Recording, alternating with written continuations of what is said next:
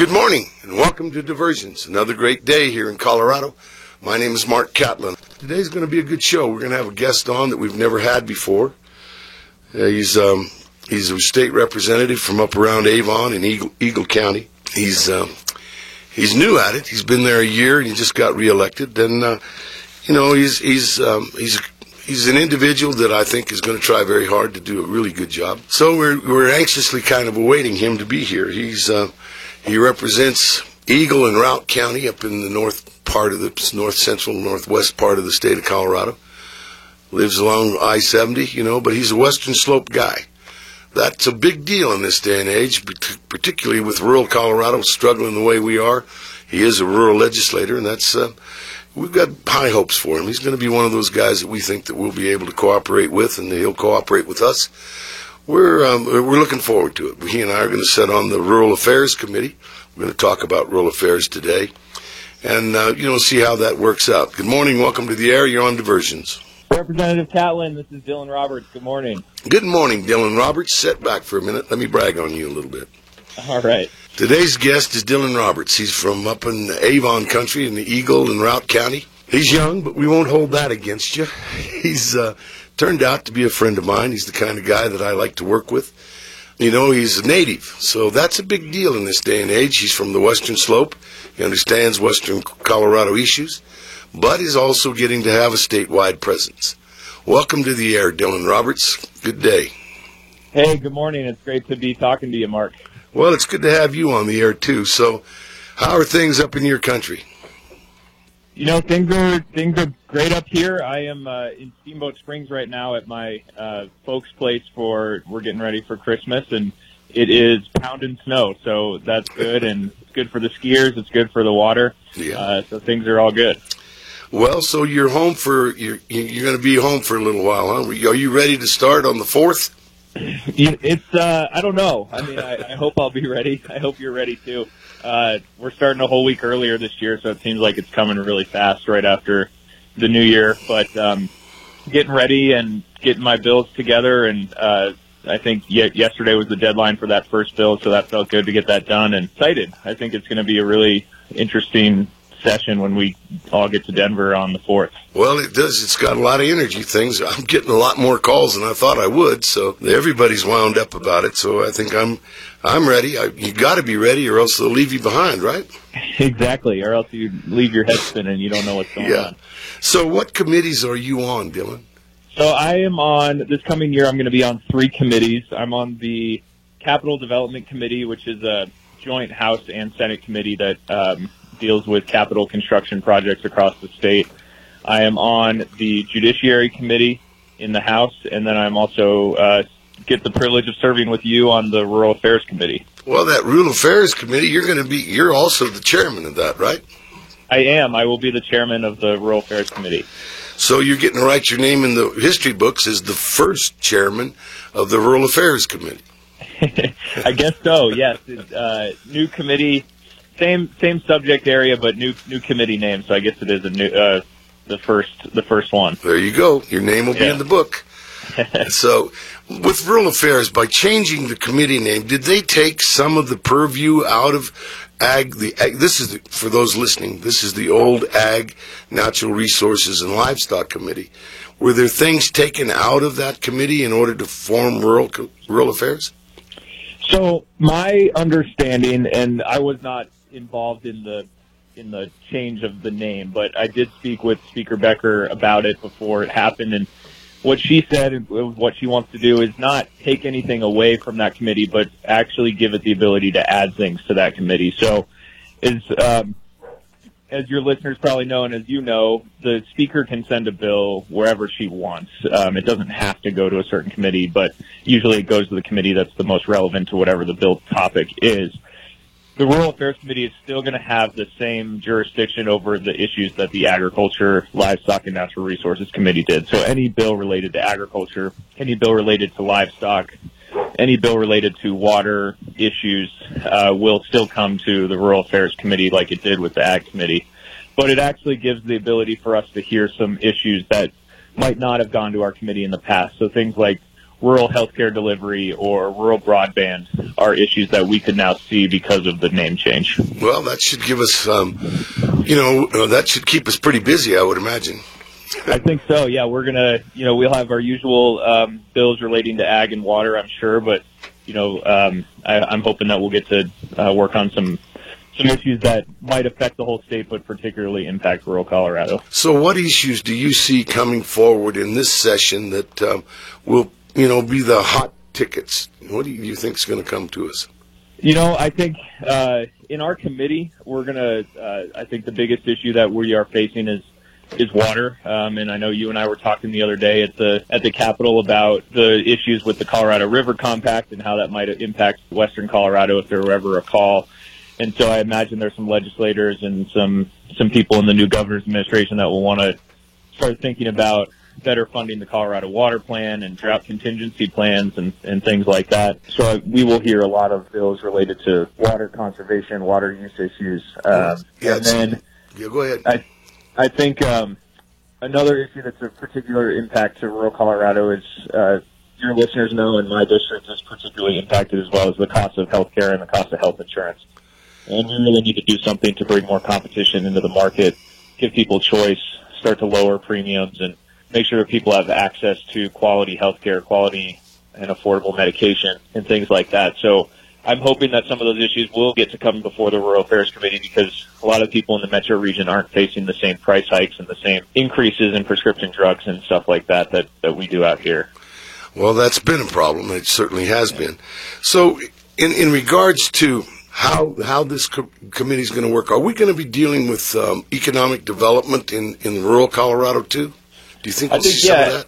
Absolutely. In the press release about this committee change, that was one of the topics that was listed under our purview. So any bills or legislation that would relate to spurring economic development or promoting small businesses in rural Colorado will definitely come to our committee. So have you heard of any bills that you think will be coming right away in regards to this committee? I have heard, I think there's going to be some, again, on the waterfront, we're going to see some bills to maybe strengthen the in-stream flow program to allow people to temporarily lease their water for in-stream flow purposes, for stream health, and that's more an issue up in my neck of the woods, where some of our water rights users might want to not use their water right and send it down towards your area, as long as they're guaranteed that they're not going to lose their right. So if we can strengthen that program, I think that's a bill that's going to come. I've heard of a couple bills that you're working on yourself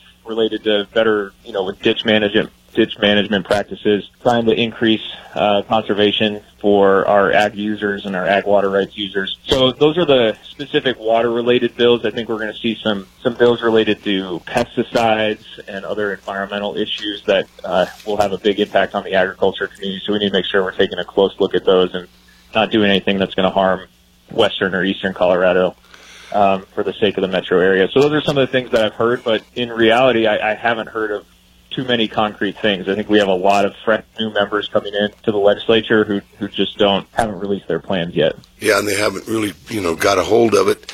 Just figuring out how to write a bill and how to get it in on time and all those kind of things is a big job, I'm telling you. It is. It's a lot of dates and spreadsheets and technical stuff. It's a lot to learn. That's true. I want to talk about the Colorado River and some of the issues that are looking us right in the face. I mean, that the Colorado River, we in Colorado think it's a pretty big river and it's really important, but in reality it's not as big a water service. It services a lot of people, but it doesn't have as much water in it as some of the rivers that don't have nearly the pressure. So one of the things that's worrying me is that the eastern slope continues to look at western Colorado to fix the problems on the Colorado River without really thinking about how they're going to contribute to that. I'm hoping that we in the legislature or we in the Colorado River District are able to point out that the eastern slope has to do something to help themselves rather than just ask your friends and neighbors to not farm their place. Do you think we'll get some progress on that? I totally agree with you, Mark, on that. I think people, are counting on us out here in western Colorado to fix the problem without recognizing that this needs to be a statewide solution. And two, as you know, most people on the eastern slope they just don't know about this issue. It's not front of mind for them. It's not something they confront on a daily basis, and so that their knowledge of it is not, where it needs to be for them to recognize the problem. Yeah. I think we're going to have to work hard. I think that's one thing that's good about having a rural affairs committee is we will have a voice amongst the 100 legislators that are down there, so that we can start talking about this issue and hopefully educate and work with our front range legislators if there is ways to do this legislatively. But I think a lot of this is going to have to come from leadership from the governor, from the new governor and his administration, and other entities like the Colorado River District and the Colorado Water Conservation Board and departments like that, who can start advocating for Western Colorado to our Eastern Slope partners and let them know that a call on the Colorado River Compact is going to impact the whole state. And there's some things we could do to make sure that it's not disproportionately impacting all of us that live here in Western Colorado. That's true. How much agriculture is in your district? Up here in Routt County is an agricultural county. That's how the community of Steamboat Springs and Hayden began. Then a ski area popped up, so we definitely have a lot of tourism as well. But there's a good number of cattle ranches up here, some wheat growing. Down in Eagle County, where I live now, there's not a lot of agriculture, but there's still some ranching going on and some couple number of crops. But for us, we're sort of the headwaters, so we do everything we can to responsibly use the water, but make sure that we're sending everything we need to send downriver. Yeah. So do you think that some of these, like demand management, will some of your growers be interested in leasing some of their water for demand management, following their place? I imagine there are some that would be interested in that. I know there's several up here in the Yampa River Basin who are taking advantage of the in-stream flow program. And that brings me to an issue on rural broadband. We did a lot of things last year in the session, and we got, funding for broadband. We leveled the playing field. We've done a lot of things. Now, the question is, how do we get it out here to rural Colorado? Have you heard any talk about how we might try to address getting more broadband and, glass fiber out here into the rural part of the state? I've heard a little bit. I think we passed that bill last session. I think it was Senate Bill number 2. Right. That will eventually invest a lot of money into rural broadband infrastructure. But the problem I've heard with Senate Bill 2 is that it doesn't take effect, or the full funding doesn't take effect for a few years. So a lot of communities are still going to be left out for a while. So I've heard talk of somebody or trying to get a supplemental budget request, and so it wouldn't necessarily be a bill, but it would be asking the Joint Budget Committee to divert some funding from somewhere else into the rural broadband program so that we can immediately get some of this deployment. And the problem that I hear in my district, I'm sure you hear it too, is the last mile problem where, there might be broadband service in the main urban core of a town, but getting it out to people who live not quite within reach of that is the problem. So I think we need to be looking at, if we are going to use that supplemental funding, make sure that it's targeted towards serving the people that still are without reliable and high-speed internet. Well, that's true. We've got a lot of people in my district that are, some of them don't even have internet yet. And if they do, it's all old dial-up, and, they can't use it to do business on the internet. Maybe they can, look at Google or something, but they don't really get an opportunity to use it as a business tool. So I'm hoping, I've heard some talk about easements, existing easements, and being able to put broadband services on those existing easements. Have you heard anything about that, Bill? Yes, I have heard a bill that's coming, and that's going to be, I haven't seen any bill language, but a very interesting idea that if you can coordinate easement rights so that you're not causing too much disruption when we're laying this fiber. And I think that bill also will draw in local governments, so county commissioners as well as local town governments, so that they're partnering when they're doing construction, that they can use the same easement to lay broadband, which, it sounds like a good idea. It's something I would want to take a look at and make sure we're not having any unintended consequences. But this really is one of the biggest issues that I think we need to continue focusing on for rural Colorado, because we talk about this rural-urban divide, and I know a lot of rural communities are having people leave to go to the Front Range or different cities across the country, and this is one of the reasons why, because they want us, if they could run their business or do their work remotely in whatever town they live in rural Colorado, they would, but without reliable internet, they can't do it, so that's why they leave. Yeah, that's part of this economic development that we're trying to, enhance in western Colorado particularly, and even out on the eastern plains. When I think about rural Colorado, I usually just think about the western slope and forget about my East Plain cousins because I'm not that familiar with them, but they've got long distances in between communities and services and all those kind of things. They're probably in poorer shape than we are in a lot of the places here on the western slope. I agree. I mean, yeah, you look, the city of Grand Junction, city of Montrose, those are good-sized cities that have a lot of modern infrastructure, including broadband. And out in the eastern plains, the cities, just the population isn't as large, and therefore the infrastructure is not as sufficient. And I think you're definitely right. That's one of the things that I've become aware of since I became a representative, is that I always thought in terms of rural Colorado, but out here in my district, I even have what's considered and listed as frontier communities. My small towns, Natarita, Nuclev, those kind of communities are considered by the state as frontier, and they're really behind. They're needing a lot of attention, believe me. Absolutely. Yeah, no, I think there's a lot in common, but when you're saying the state of Colorado, it's all different types of places. Well, that's for sure. I think that's one of the things that happens with our urban cousins, is they never really even think about some of the issues that we deal with on a daily basis, because their world doesn't encompass that. They don't ever have to worry about health care. They don't worry about broadband. They don't worry about, their biggest worry sometimes is how long it takes them to get home at night. Yep. From the transportation issues, it's about, traffic jams rather than, having pavement on their roads. So they don't have they have a really hard time connecting with us sometimes in realizing what our issues are.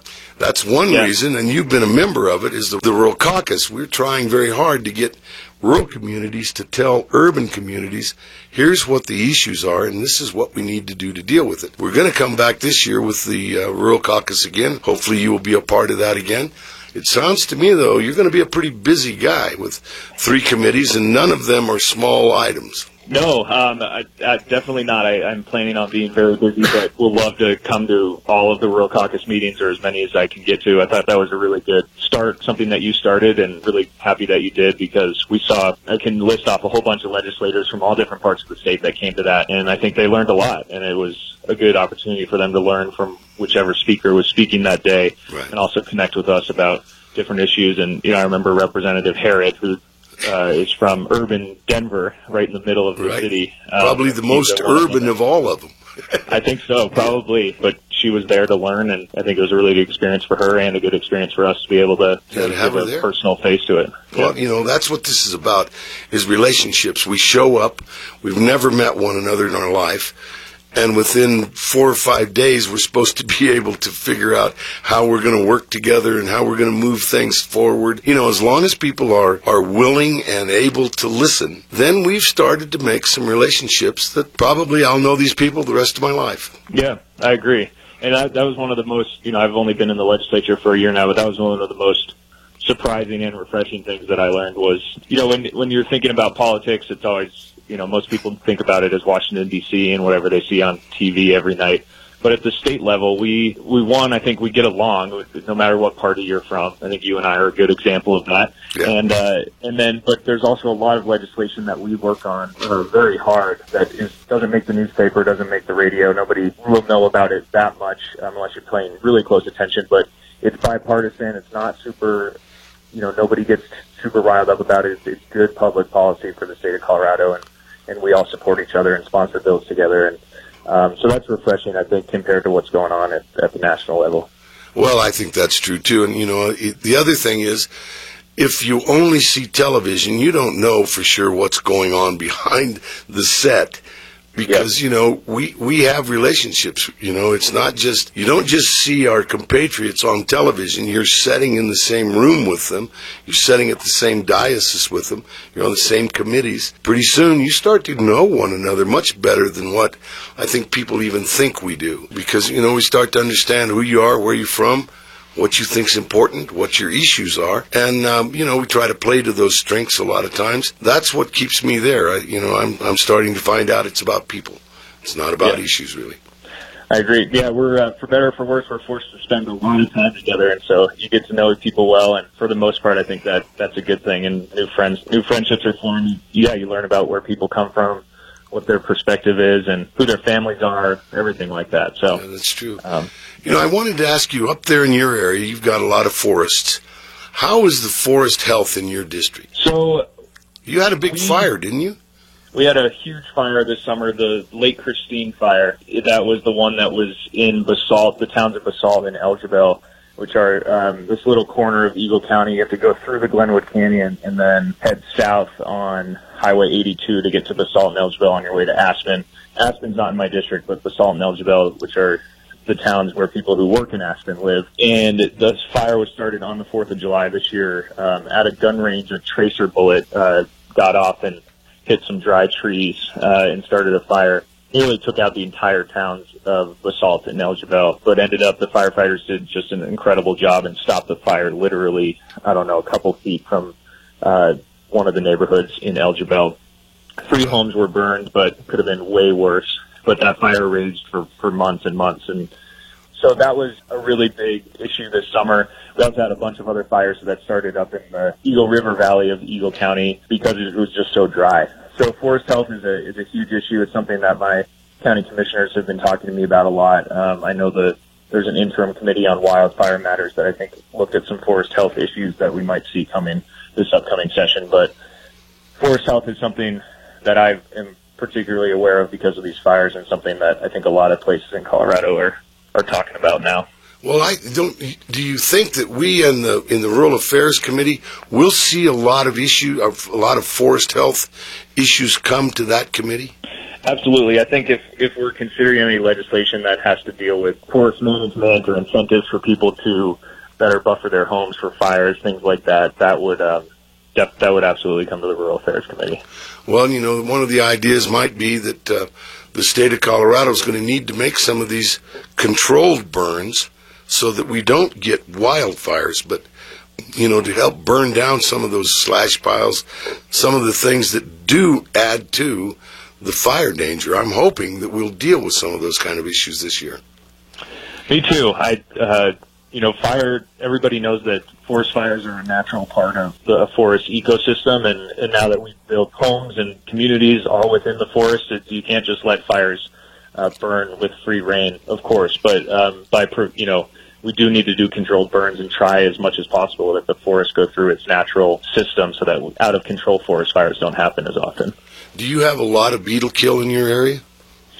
I do. In Routt County in particular, there is a significant amount of beetle kill, but if you go just east of here in Grand County and Summit County, which are not in my district, but, very close, that's prime beetle kill area. I know the pine beetle has been dwindling in the last few years, and I've heard that, it's because they've sort of ran out of food. There's not a lot of more trees for them to eat, but they did significant damage across the northwestern part of the state, which includes Routt County. So up in your country, how are they taking care of rural health? Do you have a lot of clinics and those federally qualified health care units and like that in your district or up in the Northwest? Yeah, we have a couple. There's one here in Steamboat Springs, and then there's a couple down in Eagle County of those health clinics. Some really innovative work going on where they have a base in Steamboat, but they travel out to places like Craig, Colorado, or down to Oak Creek or Basalt. So that's, for the most part, everybody in my district lives within reasonable distance to a hospital, but they are reaching those people who are not through some health clinics and some traveling clinics like that. And some innovative stuff going on, but as you know, it's kind of like piecing together services when you're in rural Colorado. Well, that's true. So what are some of the ideas that you're going to be bringing forward this year in regards to healthcare? Yeah, absolutely. So the biggest issue for my constituents and everybody in rural Colorado is the lack of choice in the health insurance market, which is causing, in 14 Colorado counties, most of them here in western Colorado, there's only one option if you're buying insurance on the individual market.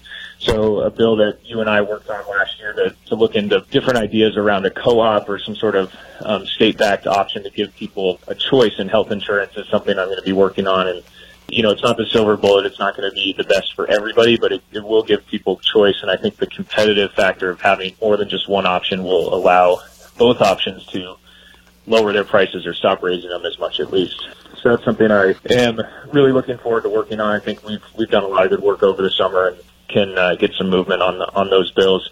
And then another issue that's really important to me, I know it's important to you too, is the cost of prescription drugs and making sure that people have some of these drugs like insulin and other drugs that treat chronic illness have just been skyrocketing in price, while the quality of the drug has not changed in any significant way. And so I think we at a state level need to figure out why that's happening so that people and patients know what's going into these price increases, and then hopefully we can get some support from the U.S. Congress to start helping lower those prices, and then making sure that people have access to their prescription drugs and not being forced to buy from only one place and get it through the mail if they want to. I know it's an issue that you've worked on.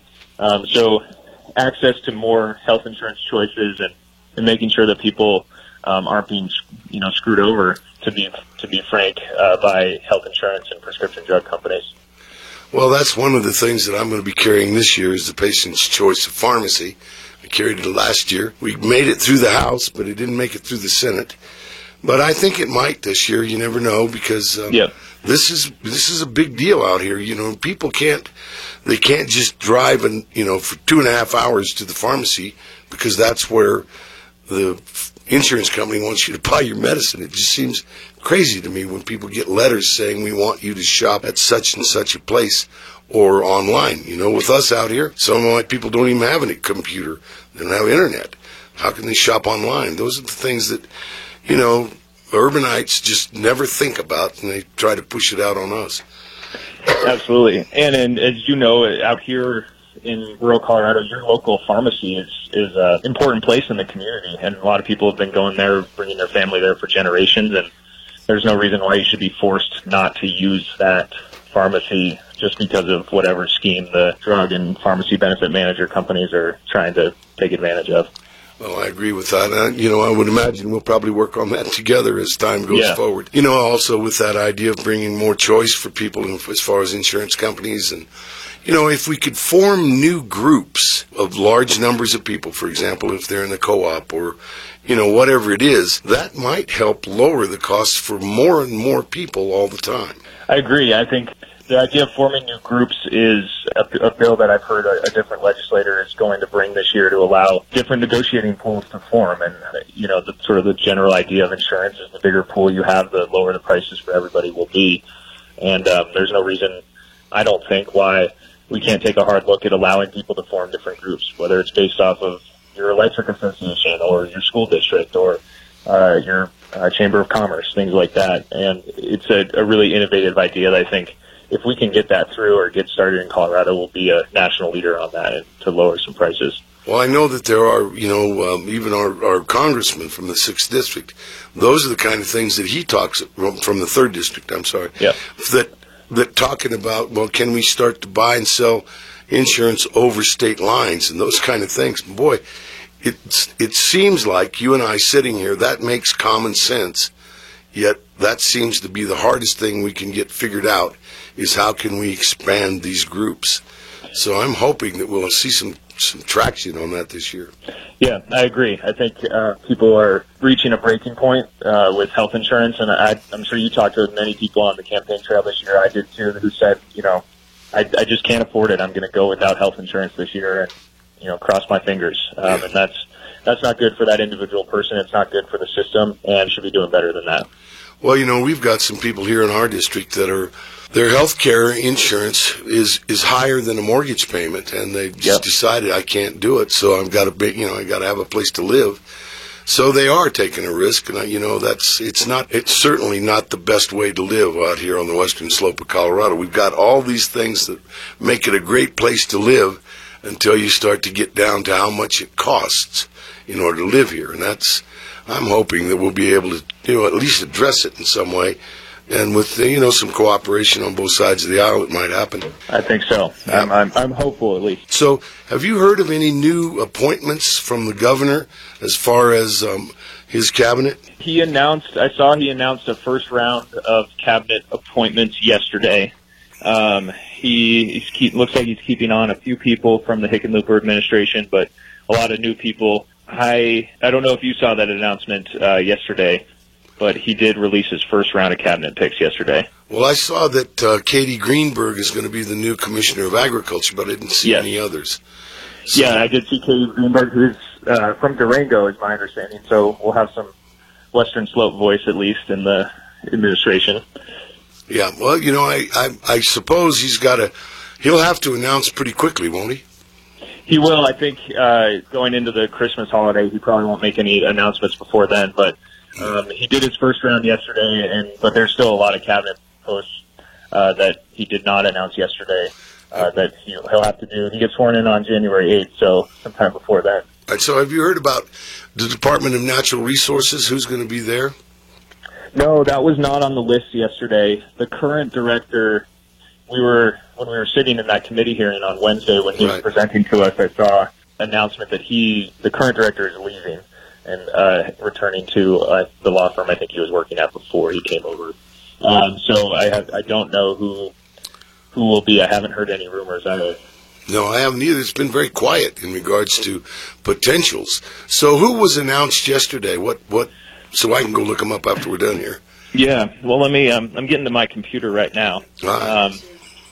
I know Katie Greenberg is the Secretary of Agriculture, or at least is the nominee for the Secretary of Agriculture. Yeah. Stan Hilke, who is from Mesa County, who will be the Department of Public Safety. I saw that. He's currently the Director of Public Safety, so he's staying on. Yeah. He was the sheriff in Mesa County. That's right. And, yeah, let me... Well, we don't need to get hung up on it. I just thought maybe you knew for sure, and, we'd pass those names on. But, I don't know. I'm kind of hoping... I'm hoping that the new administration will take after Hickenloopers in regards to people that are maybe even across the party lines, because it's the whole state. We got to run it for the whole, for everybody. I'm hoping that that's the approach that they will take. Yeah, and I think I'm hoping that too. I have heard that he was interviewing people from all political persuasions, and I am sure that he'll nominate some people who are registered Republicans or more conservative. Right. And I think that's good government. I think that's good practice. And he's a congressman now, but he's about to be in charge of the whole state, and we are definitely a purple state. So I think, I hope that his cabinet reflects that. Well, I do too. While we've got you here, I wanted to talk about the committee of Capital Development Committee. It's not very well known what they do or what your job is. But you really are in charge of the investments that the state of Colorado makes in new buildings and in fixing up buildings and those kind of things. So do you see a lot of action going to come in that committee this year? Yes, we are going to be very busy. There have been some years where the Capital Development Committee doesn't have any money or very little money to give to capital construction. So when we say capital construction, we're talking about building new buildings on state universities, from everywhere from the University of Colorado Boulder to Colorado Mesa and Fort Lewis and across the state. And then things like Parks and Wildlife, other state agencies who need to either acquire land or build buildings. So we just had our pre-session round of meetings for 3 days 2 weeks ago down at the Capitol, and that's where every department that has requests comes before the committee and tells us what their requests are, how much money they're requesting, why they need it, and then we have to, we can't fund everything, so we have to be, and we only get a certain amount of money from the Joint Budget Committee, so we have to be very strategic and very diligent about what we're spending on, and it ranges from brand new buildings like Colorado Mesa wants to build a physician assistant program building, which would be really big for the Western Slope because this is part of the reason why healthcare can be more expensive because we just don't have a lot of medical professionals who live in Western Colorado or want to work there. And if we can build a training facility right in Grand Junction, that could mean a lot of great things for the whole Western Slope. That's a new building, but then schools and other buildings have, their plumbing system is in failure or their heating system is in failure, and they need a significant investment to fix it. So there's a pretty dire situation at the Metro State Auraria campus in Denver with their heating and cooling system that is undergoing pretty significant failure right now, and they need some help. So that's the type of stuff that the Capital Development Committee does. I am the only, it's 6 members, 3 representatives, 3 senators. I'm the only member out of the 6 that's from Western Colorado, so I will do my best to make sure that we're not getting left behind out here when those requests come through. You're going to be a pretty popular guy there for, for that. So the focus of that is mainly on campuses of universities. That's a primary focus. So that's universities, all the way from the biggest CSU and CU to our community colleges across the state. But other divisions include we have the jurisdiction over the Department of Corrections, the Department of Human Services, and Parks and Wildlife are the other big departments that. One of the things I'd like to mention is that, I'm getting a lot of folks that are talking to me about availability of beds on the western slope for mental health crises and these type of things. Well, just your own personal opinion now. We're not going to hold you to it, so be careful. Do you think there's going to be some movement for rural Colorado to get some more of these facilities, either in existing buildings or, to do something to try and help with this crisis? Because I've got a lot of people that are needing help. Me too, and it's a crisis across the state, and I think across the country as well. That's going to be a huge issue that we're going to have to confront. The Department of Human Services is the department that gets, sort of put in charge of these people when they are court ordered to get mental health treatment. But even before that, people who are not in the court system yet, but they're having a mental health crisis. There's a stunning lack of beds across the state for people to go and get treatment. So they're either going without treatment, which could lead to suicide, of course, and other dire things. Not as serious as that, of course, but or they commit crimes. And so we need to do more to allow services. I think with the limited money that the state government has, it does fall a little bit on local communities to find solutions. I know my home county of Eagle County a year ago passed a sales tax on marijuana, and that sales tax will go 100% to mental health services. And so they're going to, with the money they're getting from that, they're going to build a new facility that will increase the number of beds in Eagle County for mental health treatment. So those types of local solutions that we need to encourage communities to look at as well. But a big issue that I think you're probably hearing about as well is when you commit a crime and you have a court case and your defense attorney or the judge believes that you might not be competent to proceed, you have to go get a mental health evaluation before your case proceeds. So that throws you into the jurisdiction of the Department of Human Services, and they don't have enough beds. I think there are currently close to 500 people who are not getting the competency evaluation that they need, and so they're just sitting in county jail without any treatment in their cases and proceeding. So the Department of Human Services is going to be requesting a lot of money to build more beds so that they can and hire more people so they can get those evaluations done. But it's a really tough crisis that we're having. Well, even in the town of Cortez, which is about as far away from Denver as you can get, they're having to transport, numerous people to Pueblo and Denver, those kind of places, and that takes one of the sheriff's deputies and, a car and all those kind of things. So it just keeps adding costs to this crisis. So, hopefully there's going to be some answers that will come out of that. Because I think it's a big issue with a lot of people, particularly in rural Colorado, because, like you say, it's setting in jail is probably not doing them any good. No, it's not doing anybody any good. They're not getting the treatment that they need. Their case isn't proceeding, and, it's putting in a tremendous strain on our jail staff, and our, taking care of these people while they're in confinement is very challenging. And, it's not good for the staff, and it's certainly not good for the person who needs help because they're having some sort of mental health crisis. Well, listen, we're kind of winding down here. I'm going to give you an opportunity. What are the priorities for you in this session? Yeah, absolutely. Well, I am really looking forward to making some progress on some things that I got started on over the last year. So, like we were talking about, the issue of healthcare and health insurance is my biggest focus and my biggest passion. One, because it is what I hear about the most from when I'm knocking on doors and talking to voters in my district. That is the number one thing that I hear about from them. And so I want to do something that makes a difference, that lowers prices, and that's good for the whole state. And I think there's a way to do that in a bipartisan manner. So I'm really excited about that. I also am very much looking forward to leading the Rural Affairs Committee, because I think some of the issues that we'll confront are things that we need to make progress on immediately. So issues like water management and forest health and protecting the reason why we all live out here in the first place, which is its natural beauty and what we get from the land and the air and the water. And we don't, when you're in the middle of Denver, you don't really recognize that we're having some problems out here with that. And the cost of living for people to live out here is also part of that. So there's a lot that we can do, which I'm really looking forward to.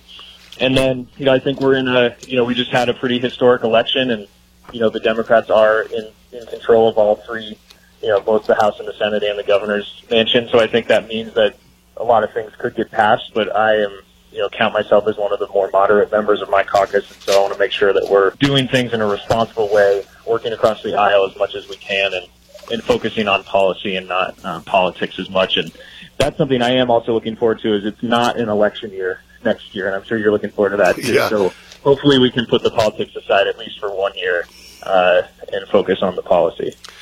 Well, I agree with you on that. I think we probably will accomplish some things this year that maybe haven't been accomplished before. So I'm looking forward to this session myself. I'm anxious to get in there. It's I don't know. It seems like when we're in session, things are moving. You're not just thinking about it. You have an opportunity to do something about it. So I'm anxious to get started too. Yes, me too. And it's a privilege to, I'm sure you feel the same way, it's a privilege to be able to have that chance to have the trust from the voters to go to Denver and try and accomplish some things. Yep, that's true. It's the most humbling job I've ever had, the most important job I've ever had. So I know that you feel that way too. So, hey, listen, it's been good to have you on air with us, Dylan. We're going to do this again. I'm hoping that you will have a very Merry Christmas. I hope all of your brothers and sisters are home, and that it's going to be really a nice season for you. I appreciate that, and same to you. I hope you have a great Christmas to you and your family and all of your listeners. And it was really awesome to talk to you, and I'd love to come on again sometime. We'll do it. Don't worry about that. We'll be doing it. There's a lot of things gearing off of you guys, so we'll be talking to you for sure. Thank you so much. All right, sounds good. I'll see you soon, Mark. You bet. Good day. Bye. So that's Dylan Roberts, a representative from, I think he lives in Avon, from District 26, along the I-70 corridor in that country, but Western Slope guy. He's going to have a big role in the state of Colorado, and it was nice that he took time to be on the show with us today. This is, it's a great opportunity for us to get to talk to people that are going to be making the news rather than just reading the news to you and what my opinion is. I'd much rather have the newsmakers on, have them tell you what they're thinking and where their directions are going to come from. That's the biggest part of this show is being able to bring newsmakers out here and talk to us on a kind of a personal level. It feels more like a kitchen table conversation than an interview. But that seems to be the best way to do that in this day and age. Too many people try to corner you. Too many people try to get you with a gotcha question, and I'm not into that. I don't appreciate that for myself, let alone doing it to other people. Well, Christmas is on its way. I've only got a couple of minutes here to wrap up the show, but Christmas is on its way. It's an incredible season. Enjoy the season. Remember the reason for the season. If you're going to be with family, make sure that it's a great day and it's a great time to be with a family. There are so many people that they won't be able to be with their family. Reach out, have them come to your house for dinner, have them do something special, and you be special. This is a great time of the year, and I want you to know that I do appreciate being your host on this show. It's a great opportunity for me, and I do appreciate it. If you want to get in touch with us here at the radio show, you can reach us at www.diversionsradio.com or diversionsradio/Facebook. We do have that. My son put that all up for us. So we're starting to get some contact from folks. Thank you so much for contacting us, and thanks for taking care of the radio show for us. We appreciate it. In this special season, we have so many things in this country that we take for granted. There are some things that we should never take for granted. Close the show every week with the same statement. I really want you to know that's important to me because I think that's something that we have to remember. Keep it on the front of our minds, particularly in times like this, where we have the right to celebrate the way we want to. So I want to remind you that Americans are extraordinary people. We are the leader of the world. Stand firm, stand strong, and use the rights that you've been given by the great Creator, not by another man. Those rights are the ones that cannot be taken away from us. We are the people that will have to protect those rights. Remember, this is a very special place. You are very special people. God bless. Merry Christmas.